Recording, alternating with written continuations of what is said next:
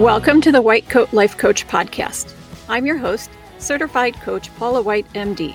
If you're a physician in academic medicine looking for skills to understand and take control of your experiences, both in work and out, this is a great place to start.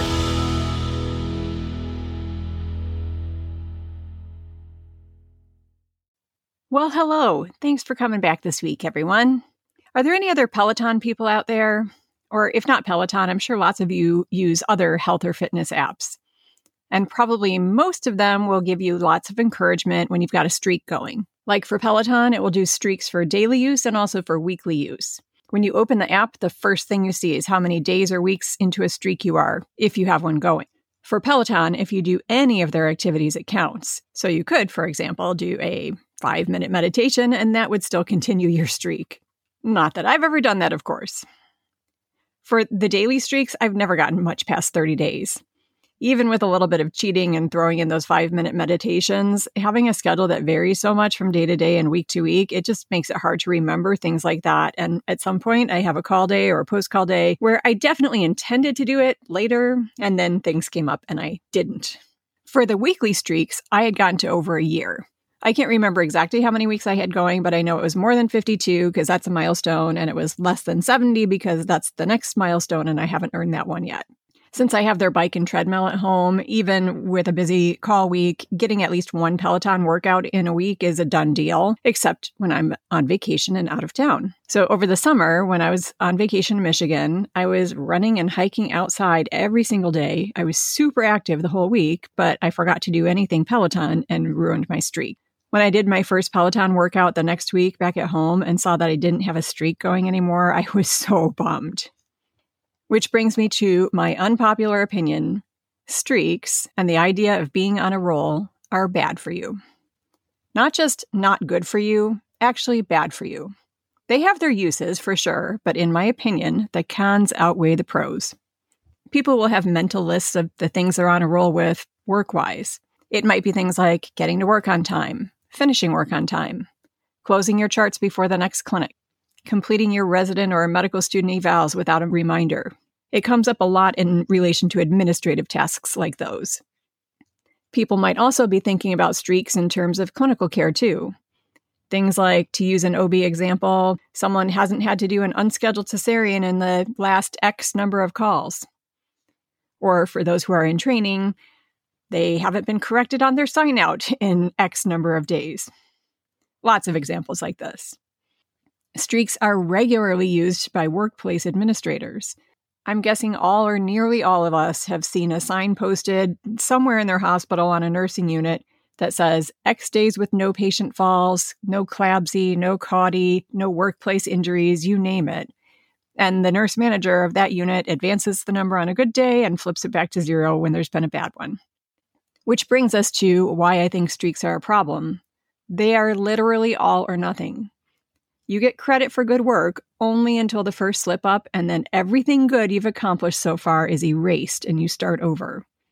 There's no accounting for what proportion of the time things went as desired, much less each of the individual data points of success. And that's nonsense. It's garbage. It doesn't make any sense at all. I'm going to spell it out in the terms that a streak implies, just so we can all see how ridiculous this thinking is. How about, I didn't do any Peloton workouts 1 week, so none of my Peloton workouts for the last year count. Or, I've closed my charts before the next clinic for 15 out of 20 clinic days this month, but since those days weren't all in a row, clearly I am bad at getting my charts closed. Or, that cord prolapse on call ruined my streak of no unscheduled cesareans. Okay, we can all hear it, right? It's just nonsense. Let's take a brief moment to acknowledge how being on a roll is good for you. Momentum and consistency are great for any habits that you're trying to cultivate in any part of your life. Drawing attention to and celebrating that momentum and consistency can be helpful to keep you going in the right direction. And now let's go back to why the net result is unhelpful. Let's take that first one. 52 plus weeks of a logged activity with a specific health and fitness app every week, 1 week without, equals start over. this is a problem because it negates the successes achieved so far. If there's any break at all, you're back to square one. In real life, for almost everything, this is simply not how things work. To stick with health and fitness, for an example, I can't think of a single thing where doing something routinely and then having a small lapse results in losing all the progress and starting over. If you've been lifting weights 3 days a week and then you miss 1 week, you're not going to go back to the lowest set of dumbbells. If you've been meditating 5 minutes a day for a week and you miss 1 day, it doesn't undo the 5 minutes of calm and zen that you felt on all those other days. Another reason this type of streak is bad for you is that it overemphasizes the importance of the streak itself, which can then result in behaviors that will fulfill the technicality of the streak, but not the spirit of the streak. If someone's goal is keeping up a daily workout streak because they want to be, working out daily, but sneaking in something like a meditation instead will keep the streak going on paper, it gets tempting to do the activity that requires less effort and isn't really what you're trying to accomplish, doesn't it? So let's look at the second example again. The doc who closed their charts before the next clinic 15 out of 20 clinic days in a month. There's that all or nothing again, right? It wasn't all 20 days, so it doesn't count. It's not quite the same as now I have to go back to 0, but there's still the implication that if it isn't every day, I haven't accomplished anything. Like, I'm not capable of doing this unless I do it always. So, of course, it depends on what your goals are, but for most things in this sort of category, something like a good old-fashioned sticker chart is a lot more effective than trying to be on a roll. If you put up a sticker chart and give yourself a gold star every time you get those charts closed before the next clinic, those 15 out of 20 are visible to you, and you can get that really nice depiction of all those success points. For the most part, that's going to be much more rewarding and much more likely to promote continued effort than the idea that you have to be on a roll or it doesn't count. For some things, though, even something like a sticker chart is not the best option. Think about our third example, the doc who was on a roll with no unscheduled cesareans on call, and then an emergency happened, as they do in obstetrics, and that was the end of that roll. Some additional reasons why streaks are bad for you. In a situation like this, the mental construct of a streak is underemphasizing the impact of factors that are not within your control. I used this OB example because reducing the rate of cesareans in low-risk patients is a nationwide initiative. And something like a cord prolapse, which requires an emergent cesarean, is going to happen from time to time. Sure, you can make sure you don't break the bag when the fetal head is still high and unengaged, but there are lots of things in life that, even if you're following all of the best practices, are going to happen because of chance. And of course, I'm leaving out the part about how labor progression is also not something that we can totally control. But back to the point, a streak is clearly a bad concept for this type of goal.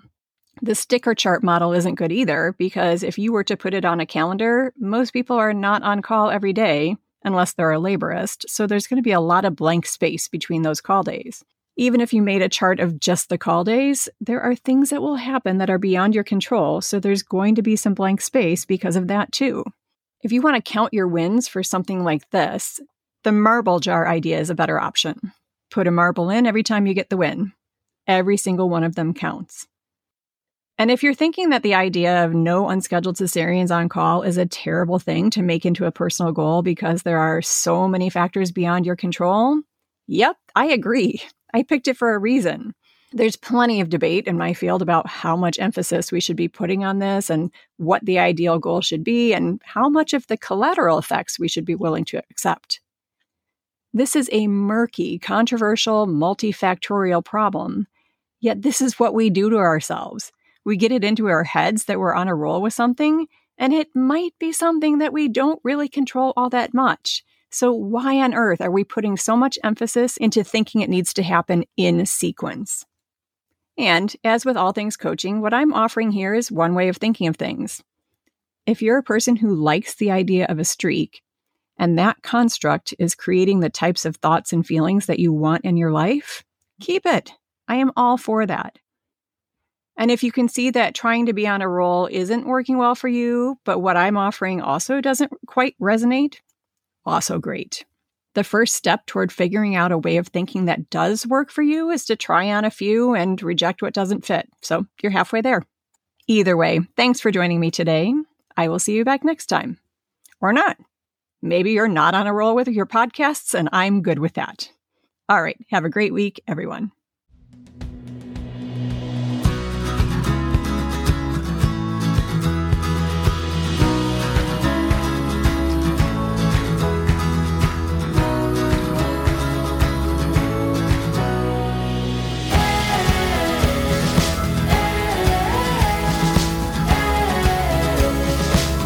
Any opinions or views on this podcast or on my website are my own and should not be attributed to my employer.